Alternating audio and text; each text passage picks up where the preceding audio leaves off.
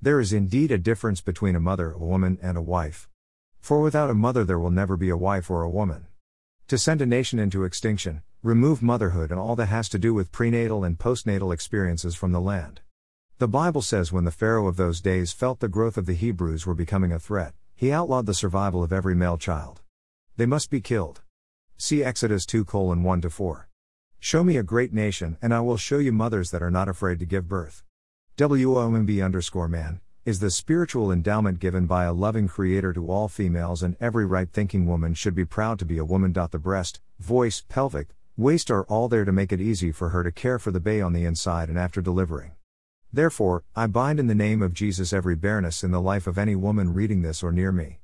Your feminine qualities are not there by accident, and you must not take no for an answer except you do not desire to have babies. An enemy has done this as a popular in the Bible, and today that enemy is still very much alive and doing havoc in the loves of those who do not know their God or not hidden in the secret place of God. See Psalm 91. It is only natural for children to be close to their mother.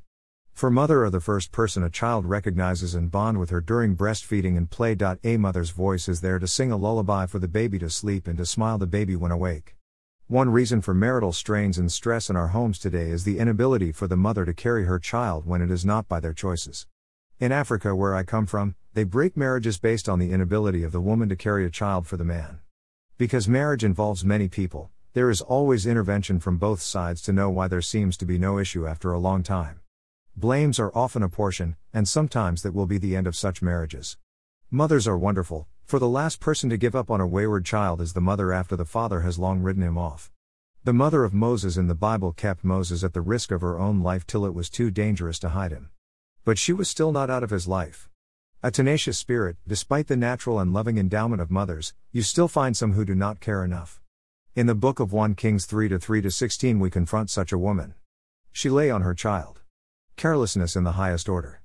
Many are destroying the lives of their children through carelessness today more than ever before. We see such carelessness in different forms. Children are left close to cooking gas, hot irons, and our children's ward in the hospitals are littered with babies in agony which could have been prevented if only their mothers had been a little bit careful.